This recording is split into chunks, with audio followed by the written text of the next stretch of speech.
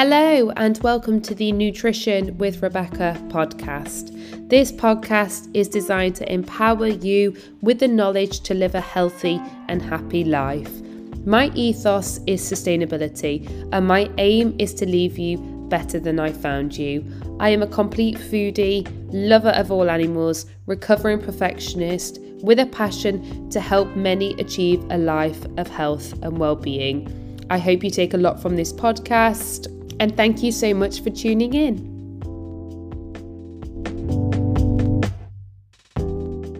You. Hello, everyone. Welcome to another episode of the podcast. Today is amazing. I am thrilled to be joined by Doctor, and I am going to say Doctor. We just had a little intro, and he's like, "Less of the Doctor." I was like, "No, Dr. Richie Kirwan on the podcast." Dr. Richie has a PhD, I believe, in clinical nutrition, is a university lecturer, currently in exercise physiology at Liverpool, a podcast host, a science researcher, and a fountain of knowledge and a coach. I first met Richie at Level Up, an event ran by EIQ in April, and honestly, I was completely blown away by the content delivered. Richie spoke at great length about heart health, muscle mass, and the impact on our health long term. And I think this is an area that isn't spoken about enough, and it needs to be spoken about more so, especially when we're considering our actions associated with potentially dieting, exercise, and nutrition for the longevity of our well-being. So thank you so much, Richie, and welcome. Did I miss anything as well then? Did I get it all right?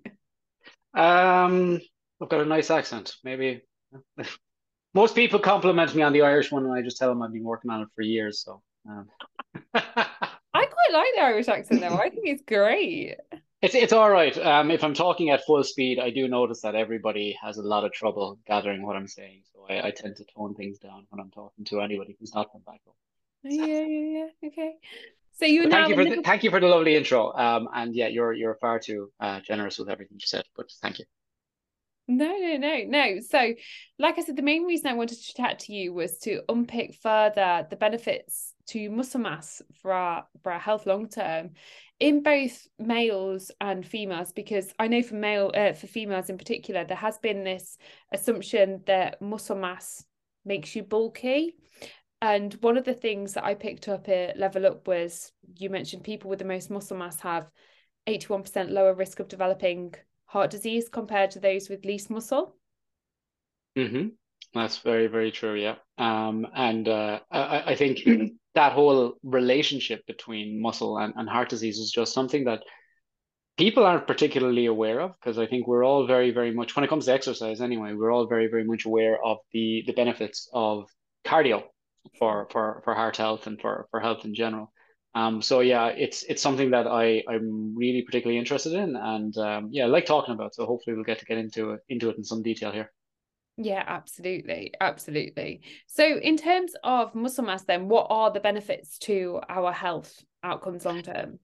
So in terms of outcomes, I think one of the probably what I consider to be one of the most important aspects is quality of life. And whenever I mention quality of life, a lot of people kind of tend to roll their eyes, because no young person really thinks about what their quality of life is going to be or how it's going to change as they get older. We all assume, or it's not necessarily that we assume, but we just don't even bother thinking about what we're going to be like in, 20, 30, 40, 50 years.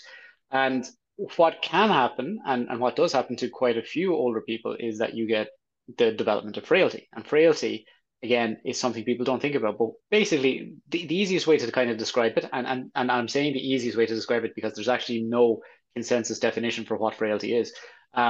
The easiest way to describe it is just a loss of ability to carry out many of your normal day-to-day activities. So, like if you think about waking up in the morning and having trouble getting out of your bed, or walking up or down the stairs, picking up your grandkids, bending down to pick something off the floor, carrying your groceries home, all of those things, we take all of those actions completely for granted. And it's it's almost incomprehensible for some people to think of a life where those things are difficult. But for some older adults, that is very much the case. And a lot of frailty is due to poor muscle quality and a lack of muscle strength as we get older. Yeah, absolutely. So what do you think is potentially a barrier for people in terms of acknowledging that longevity of the impacts like muscle mass has on you? Like, what do you think stops people from thinking about that long term? Uh, to be to be honest, I think most of us these days are very, very much concerned with the here and now. And it's like humans in general, we're very, very poor at kind of putting things aside for the future. And we see that in terms of health. We see that in terms of what we do financially as well. We're not great at saving for the future. And it's kind of hard to think about, okay, what I'm doing right now is going to affect how I'm going to be in 50 years' time. Like it's almost absurd to think of so far into the future. But I think we have to start thinking that way because the way we grow as children and the way we develop as adults and progress into later life, the way we live that life is going to be vitally essential for how we age in terms of developing muscle mass, eating well, exercising, all of those behaviors that we really need to do. And I think just to kind of get back to your original question, it's we can't really defer the outcome, or we can't defer the prize that we get at the end of this, right? The prize that we get at the end of this is when we're 80 years old, we're able to walk around and we're able to hopefully, still do exercise by ourselves, and we're living alone, and we're completely not alone, but we're living independently, excuse me. And we're just living, what a better word, we're living our best lives as 80, 90-year-olds or even more. Yeah, thriving as best as you Exactly. can in that capacity.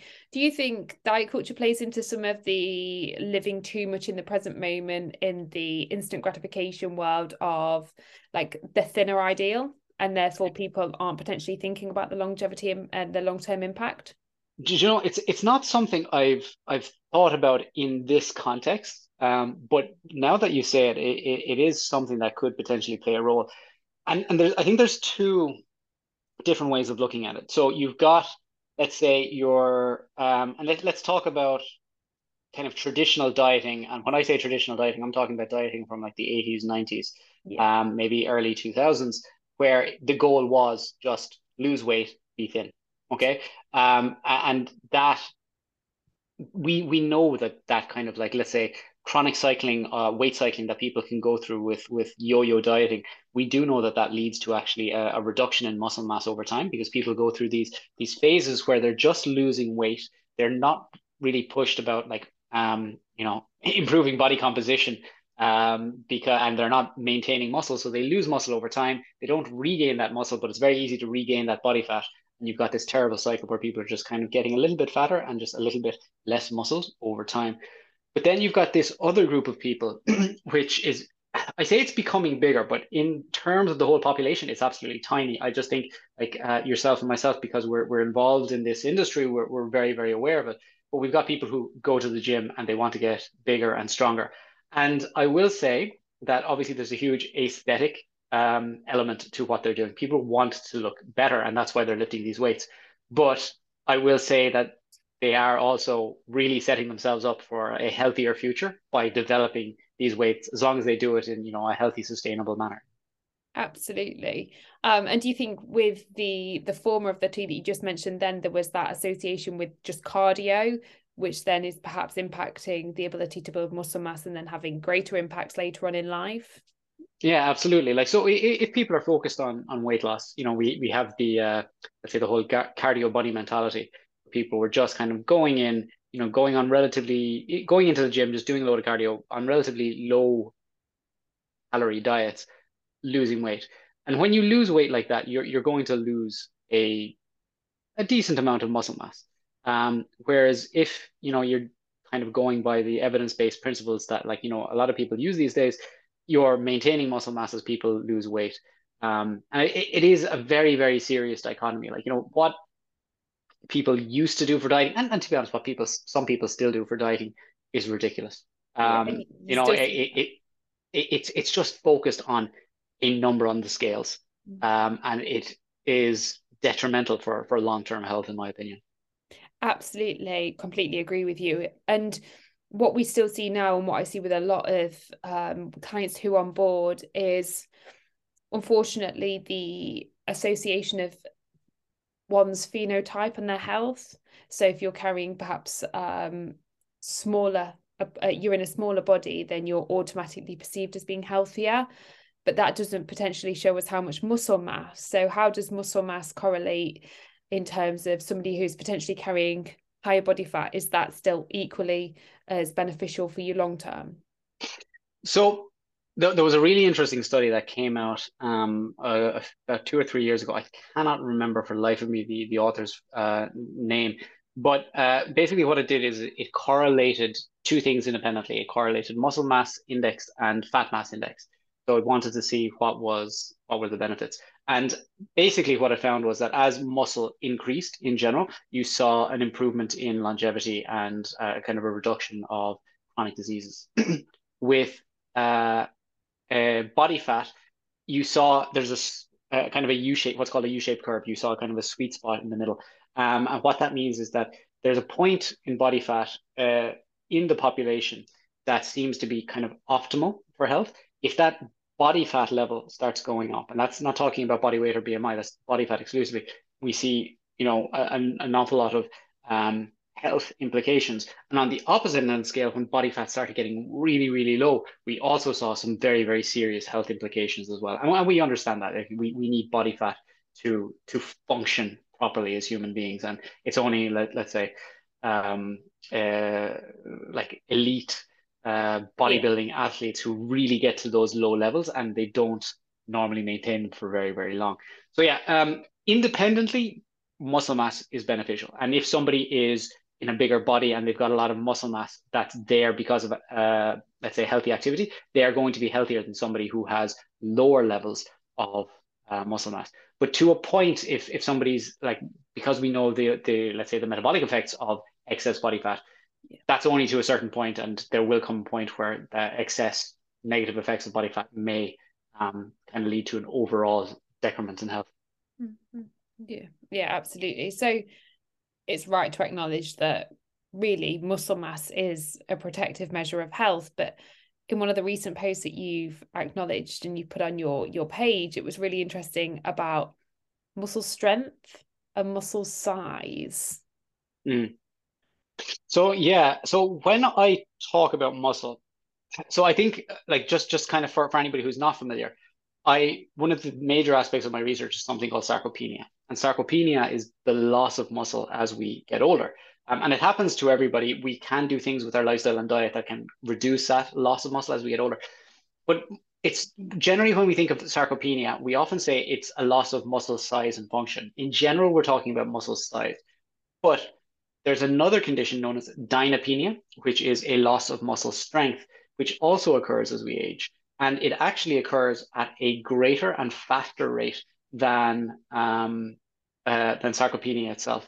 And we know that measuring somebody's strength is probably a more accurate predictor of their longevity and their risk of chronic diseases than measuring somebody's muscle mass. And there's reasons for that. So I think if for anybody who's kind of familiar with the research, we measure muscle mass with now there's a few different techniques, but some of the most common ones are one is bioimpedance analysis, BIA, which uses an electric current to measure our body composition. And the other one is something called DEXA, which is dual energy X-ray absorptiometry, which is a really, really accurate technique. But the problem with that is it gives us a general idea of the size and weight of large pieces of tissue. So I can say that this person's muscle, let's say their muscle in their leg is about this size. Okay, it's let's say there's 11 kilos of muscle in that leg, quite a big leg. Um, uh, but the problem is it doesn't give us any details of what's going on inside that muscle. Now, there's another technique for measuring body composition, which is called MRI. And magnetic resonance imaging is a very accurate technique because what it does is it gives us basically a cut through the muscle, and it allows us to look at every single aspect of the muscle as we go through it, and we can pick out different things. So you might have let's say, a relatively large muscle in, let's say, a relatively large individual. Mm-hmm. And you might say, okay, they've got a big amount of muscle mass. That's fantastic. But if you look at it through an MRI, you might see, say, let's say, for example, this person is someone who doesn't do exercise. They're relatively, they've got a bit of overweight, they've got some excess body fat.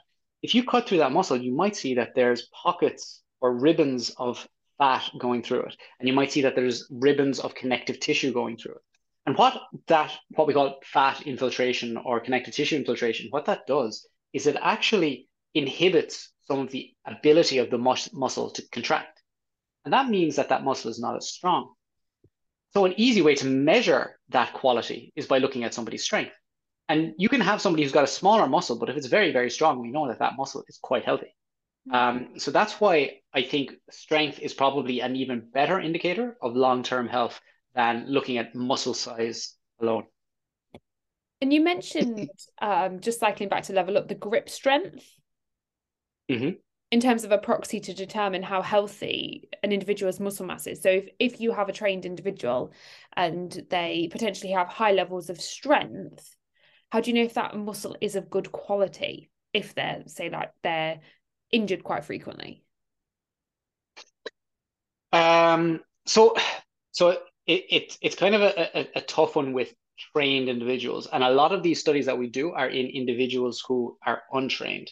Okay, So, interesting. but generally, if you see a strong muscle, and if it is in a trained individual, it's going to be a healthy muscle. Okay. So, like one example is if you look at some bodybuilders and you can say, all right, you might say, okay, there's a bodybuilder that's got big muscles. Are they the best quality? Well, they probably are going to be really, really good quality muscles. Like you can assume that they're going to have very, very little fat infiltration. They're going to have very, very little of this kind of buildup of connective tissue within them because these people are so active. Like their lifestyle is designed to kind of build and improve that muscle quality. There might be other aspects in some bodybuilders that might reduce their longevity or kind of increase their risk of certain conditions in the future. But in general, muscle quality is quite good in anybody who is relatively or who is quite active. So in athletes, people who do a lot of weight training, it's going to be high quality muscle.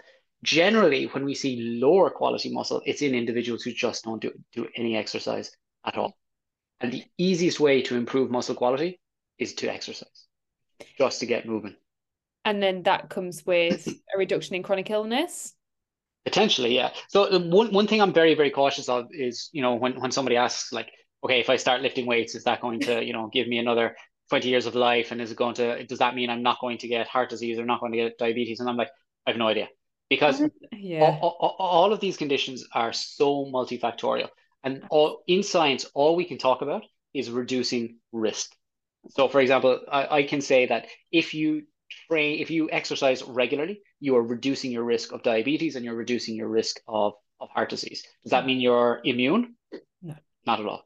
Absolutely. It's like a preventative measure, isn't it? You're doing everything you can with your abilities to then support you in the best possible way. So, what are the sort of things that we can get in terms of like, we know muscle mass is the biggest site of glucose disposal, therefore the reduction in potentially type 2 diabetes? Yeah, so there's a lot of conditions like if you have there's quite a number of studies that have looked at the association between muscle mass and let's say chronic conditions. So we're talking about a reduction in the risk of heart disease, and this is like between let's say people who have low amounts of muscle and people who have higher amounts of muscle in the general population. Okay, so when we're talking in the general population, nobody's looking like Arnold, so you don't need to look like Arnold Schwarzenegger to get these benefits. You just need to put on a little bit more than the average, and you're doing well for yourself. So we're talking about heart disease, reduced risk of diabetes, reduced risk of osteoporosis, and one of the reasons for that is because when we exercise, especially when we do weight bearing exercise, our muscle fibers tug on our bones because they're attached to our bones, and they tug on those bones, and there are cells within our bones which can detect those forces of tension applied by the muscle. And that causes reconstruction of the bone and kind of development of the bone and allows the bone to get stronger. And actually, some of let's say, the highest bone densities that have ever been recorded have been in powerlifters because they're continuously putting huge amounts of force onto their muscles, which translates over to their bones and allows their bones to become exceptionally dense. and strong. So that having a good high bone density reduces your risk of osteoporosis or brittle bones, and reduces your risk of having a fracture should you ever have a fall. So that's another one. Then obviously there's the reduced risk of frailty, which I mentioned earlier, which is a big one I'm kind of hoping to avoid as I go through my whole aging process right now. There is a reduced risk of metabolic syndrome. So metabolic syndrome is a condition that is becoming very, very common these days. And basically, it's a group of different conditions all together. So, for example, it's always associated with some form of insulin resistance.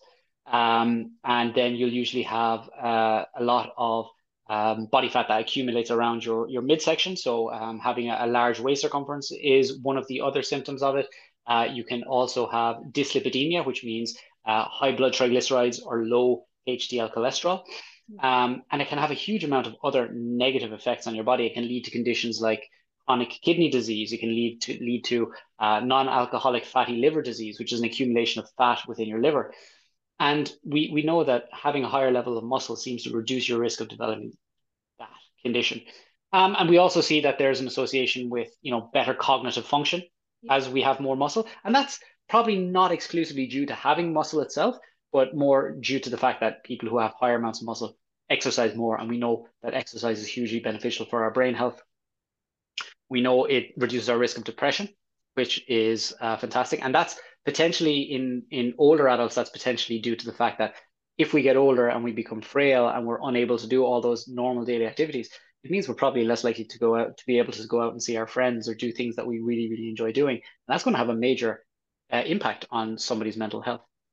And then there's also a link between lower levels of cancer as well. And actually, there are some protocols nowadays that use resistance training in cancer patients during their treatment to help fortify their bodies and help them get through the whole chemotherapy or radiotherapy or whatever they're going through at the time, because it can take quite a toll on the body. So kind of building up your muscular reserves during that or before that process can be beneficial. Wow. That's incredible. And there's a link between, do you know much about the menopause in terms of muscle mass? I do. So Because with I see this menopause, especially with females and the menopause, the clients that I have at the minute, they're the cardio bunnies, and they really struggle to get on board with like muscle mass and resistance training, and then transitioning through the menopause. So I think the more we can talk about that, especially because there is still some stigma around the menopause, the more to empower women in particular. yeah, no, absolutely, and it's something I've done a few times in the past. I've done a few seminars on it because I think, and this is kind of going back to my comments at the start, where I was talking about people don't really think about the future. And I think if you speak to your average 20-year-old woman, they'll know very, very little about the menopause, or they'll care very, very little about the menopause.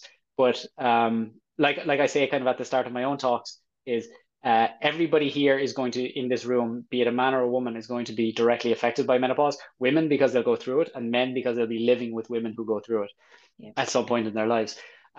So what we know about menopause is that there's obviously a massive change in hormone and a massive, like genuinely massive drop in the levels of circulating estrogen that are in the body. And we know that estrogen is a quite a potent anabolic hormone and carries out some of the similar functions that testosterone carries out in women. And because of that drop, we do tend to see a decline in muscle mass in women around the time of menopause. But that's kind of like just an increase in what's already happening, because we know that muscle loss can start as early as the 30s in men and women, and it just progresses quite slowly along. And then when we get to our 50s, it starts to progress a little bit more, and it's around that time that obviously women are going through the menopause. And one of the reasons that happens as well, and that women are particularly affected by it, is because menopause can lead to a huge amount of knock-on symptoms, particularly like around hot flashes and night sweats. And one thing that a lot of women in menopause kind of report is disturbed sleep. And when you're suffering from disturbed sleep, almost everything else in your life will suffer for that. And that's going to be your exercise habits will suffer and your eating habits will suffer. And we know that, people who are kind of suffering from that impaired sleep tend to kind of seek out more food. They've got a greater appetite, but they seek out more, let's say, a hedonic reward with food. So like really, really tasty, high fat, high carb foods, to kind of just feel a little better because of the lack of sleep. But they also tend to avoid, foods that they know are beneficial for their health, like, eating more vegetables, and they tend to avoid exercise or do less of it. So you've got this horrible, like perfect storm of poor sleep, which itself is detrimental to muscle mass, lack of the main anabolic hormone in women, and then all of these poor habits that come from the poor sleep as well, that can lead to this progressive loss of muscle mass, but also a progressive gain in body weight as well. So having muscle mass supports some mitigation of the symptoms. Would I be correct in So, saying? so what I would say is those symptoms are potentially going to happen to a lot of women. It's quite common. And I think what women should be doing is try to mitigate the loss of muscle mass by engaging more in resistance exercise in any form of exercise in general. But I'll say the same thing to men. It's just, there's different hormonal aspects to how it happens in men and women, but kind of at the end of the day, my recommendations are just like lift some weights and a little bit of protein, and hopefully it works out.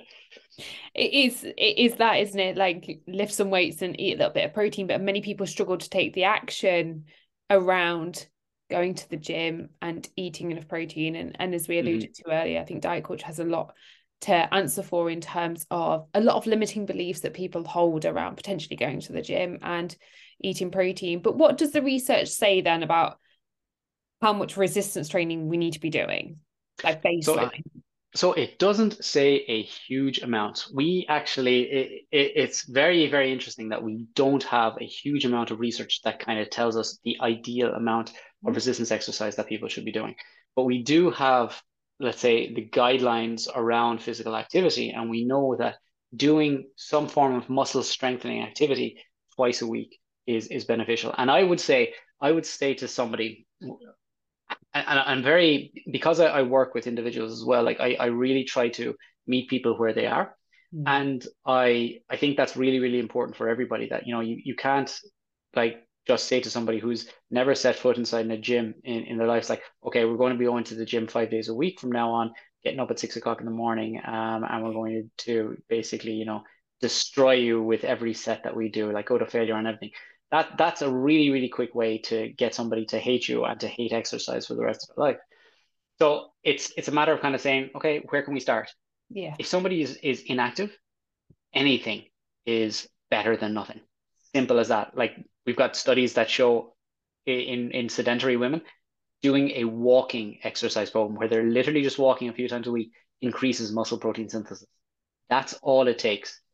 But obviously we want to progress. So we try with 1 day a week, see how that goes, then progress to 2 days a week, which I think is a really, really good minimum for people to have.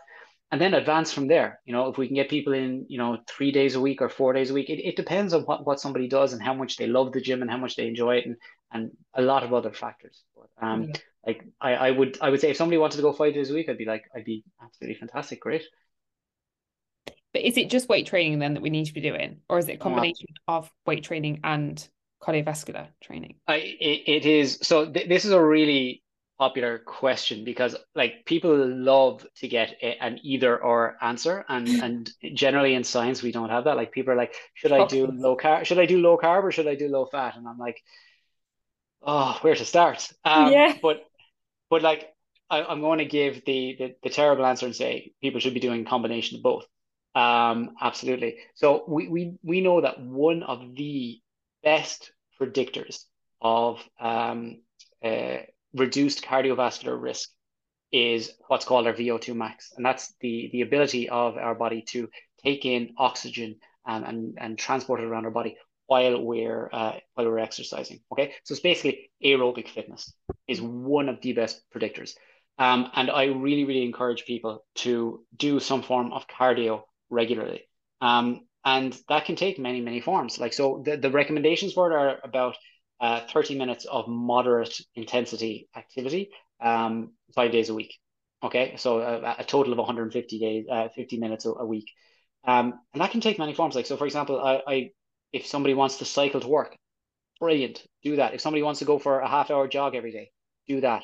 Somebody wants to do sprint training, and I'm a big fan of sprint training just because I think it's a really good way of really pushing your cardiovascular system and really improving your aerobic capacity and your VO2 max in a short amount of time. If somebody wants to do that, fantastic. And if somebody just wants to play like, five aside a couple of days a week and, take their dog out for a very brisk walk, it's cool too. Again, it's anything really that fits your commitments, your lifestyles on a very individual level outside of the perception of what you believe you should be doing with this wild 6 a.m. training every day and running every evening. Yeah, absolutely. And I think, that is a problem that we have, especially with social media, because we have certain individuals who will, claim to have very ideal lifestyles and schedules, and they'll have these wonderful morning routines, where they wake up at 2 a.m. and they've done more than all of us have done before 2:30 a.m. And like that's not real. Like that's just like puffing your chest on Instagram to look good. But it can put people off. It's like I'm never going to do that. I'm not getting up at 2 o'clock in the morning. It's like too flipping right. I'm not going getting up at 2 o'clock in the morning either. I'm staying in bed as long as I possibly can. Yeah. But we need to kind of help people understand that, you can fit these things into your lifestyle, even if they don't appear to be the way that we see on social media, and yeah, it's a tough battle because yeah, there's a lot of crap out there. And it is, I think you mentioned earlier in terms of like the industry that we're in, I think more so I do think things are changing, but whether that's just the echo chamber that I expose myself to, and I've turned down that noise in terms of what I see on social media, but then I still get it sent to me from clients. And actually, I just had a client send it to me earlier today, and another coach online had taken a picture of a bikini and put on her fridge, "Stop eating, you," and then damaging words. And I was like, oh, okay. So that's how we stop ourselves from eating, because we're getting in a bikini and seeking that validation. And then you're then trying to help clients get on board with going to the gym and exercising and eating enough protein for longevity. And it's like, well, where's the middle ground here? This industry is, and insert whatever word you want to put there at the end. But yeah, it is. Yeah. Just cycling back to the VO2 max, forgive me, I recall you mentioning at Level Up in terms of like risk of death, and I don't want to talk about that. I don't want to bring on like a massive dark cloud, but can you just explain a little bit more the VO2 max and how your fitness level and the relative risk of death strongest Yeah, predictor in comparison to some other factors that you mentioned? yeah. So with VO2 max, like I said, it's our ability of our combined cardiovascular system. So our lungs to uptake oxygen and our heart to pump that oxygen around to our body, okay, and to do it efficiently. And to improve VO2 max, we generally need to do some form of moderate to intense activity for a sustained amount of time. Okay, and generally, the more intense the activity, the greater effect it's going to have on your cardiovascular system. And it works in a number of ways to help improve our health and reduce our risk of our risk of our mortality risk, so our risk of death. But I think one of the main ways it does this is by reducing cardiovascular risk, and that's because the main killer worldwide is cardiovascular disease. It is oh God, I can't even think of the numbers off the top of my head, but I think it was like 18 million people a year die of cardiovascular disease. And it's just so prevalent that if you can reduce cardiovascular risk, you're reducing mortality risk considerably. One of the ways it does is by strengthening the heart itself. So when we do intense activity, our heart obviously pumps really, really hard. And the heart is a muscle, and the heart does get bigger and stronger the more it works to a point, obviously. So that's one way it does. But it also, uh, by doing a lot of kind of intense activity, we have major effects on the rest of our cardiovascular system, which is our veins. One of those is by having effects on the endothelial cells that line our blood vessels. So when our endothelial, the endothelial layer within our blood vessels is so important because it helps us react to everything that's going on in our bodies. But it reacts to our exercise as well, because when we're exercising, the heart is pumping more blood and it is sending blood through our veins at a faster rate. And that faster rate generates what's called shear stress, and that's detected by our endothelial cells. And when they detect that, they release something called nitric oxide. They release an enzyme that releases nitric oxide. And nitric oxide is just a gas, but it allows the smooth muscle that surrounds our veins to relax and expand and get bigger. So we've got a vein that might be this size initially, but when we start exercising, because of the effects of that nitric oxide, we see that vein getting bigger like that. And what that does is it allows more blood to flow through over time. So that's one of the benefits. But another benefit then is cardiovascular remodeling. So we see a remodeling over time. We see that the veins actually expand to be larger, full stop. And when they're larger, full stop, that means that we continuously have more blood flowing through our system. It means our heart can take a bit of a break because our heart, which is now stronger, pumps less, but it pumps more blood at the same time. So your system is just much more efficient. So that's one way it does it. Also, this simple act of doing exercise, moving our muscles, contracting them to go for a jog or to lift weights, causes our muscle cells to become more insulin sensitive because of a transporter called GLUT4 within our muscle cells. So basically, that GLUT4 gets sent to the surface of our muscle cells, and that allows us to take more glucose out of our blood, take it into the muscles where they need it for energy production. And that means that we're better at managing glucose. We're more insulin sensitive long term, and we're less likely to develop something like diabetes. So yeah, there's a lot of different ways. We say like exercise has pleiotropic effects. So it works in an enormous amount of ways, and like more ways than I'm even aware of. It's really shocking because I have a lot of colleagues who work in a different aspects of muscle and exercise health here at the university, and like there's people who know stuff about stuff that I don't even know exists. So it's really cool. And so what if you have potentially got like heart disease or some heart problems? Is it worth doing anything? Absolutely. So I work in cardiac rehab, which is it's a system for people who've had some sort of a cardiac event. So often for people who've had a heart attack. And a lot of people don't realize that there is a system called cardiac rehab. And what it does is it's basically predominantly an exercise program at people who've had a cardiac event. And the idea is to help improve their cardiovascular fitness over time by getting them to do more exercise and hopefully get them to take up exercise habits long term. And it is hugely beneficial. We know that we know that endurance exercise, for example, is actually better than getting a stent. So a stent is one of the most common ways of treating blocked arteries to the heart. And it's basically where you send this little mesh. You, it's almost brutal when you think about how it works. But basically, you enter through a vein, usually in the arm, and you shove a little wire through the vein until you get to the part of the heart that is blocked. And then you've got this little mesh wrapped around the tip of the wire, and you expand it with a balloon to make it bigger. When you remove the balloon and pull it back out, and basically you've got this mesh that's keeping your veins open. That's one of the most common treatments for blocked arteries.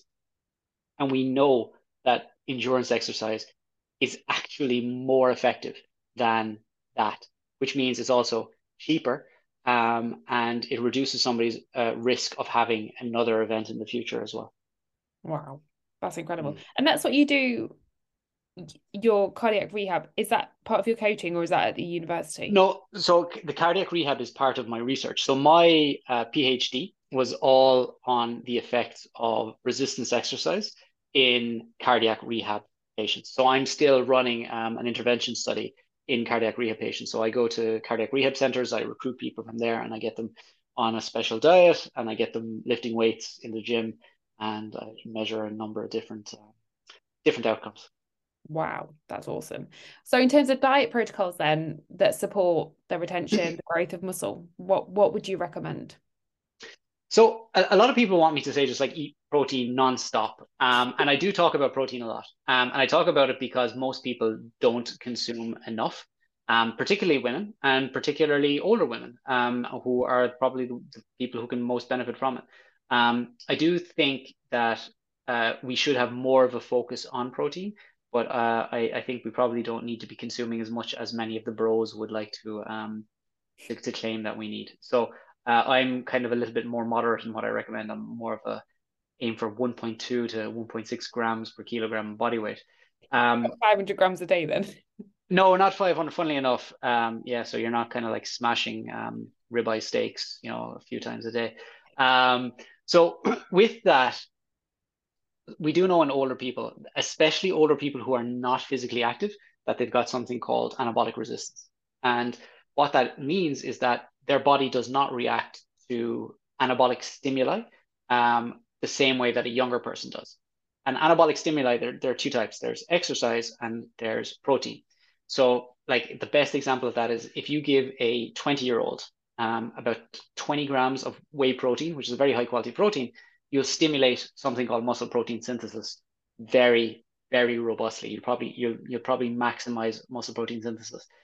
If you give that same dose to somebody who's in their 70s, you will only stimulate muscle protein synthesis half as much. But if you give them 40 grams of protein, you will almost get as much muscle protein synthesis as you got in the young group with 20 grams. So older people generally, especially the older you get, you potentially need up to twice as much as a younger person does. So kind of my general recommendation for older adults is kind of aiming for about 30 to 40 grams of protein with every meal, with high quality protein. And that's not easy for a lot of older people. So this is where things like, protein shakes and a lot of these protein puddings or protein yogurts can come in handy as kind of like something to supplement somebody's diet with. Because I'm certainly not going to be recommending to any of my participants or any of my clients who are older, okay, you need to start taking protein shakes. So you see like a load of 70-year-olds walking down the street like with their shakers going crazy.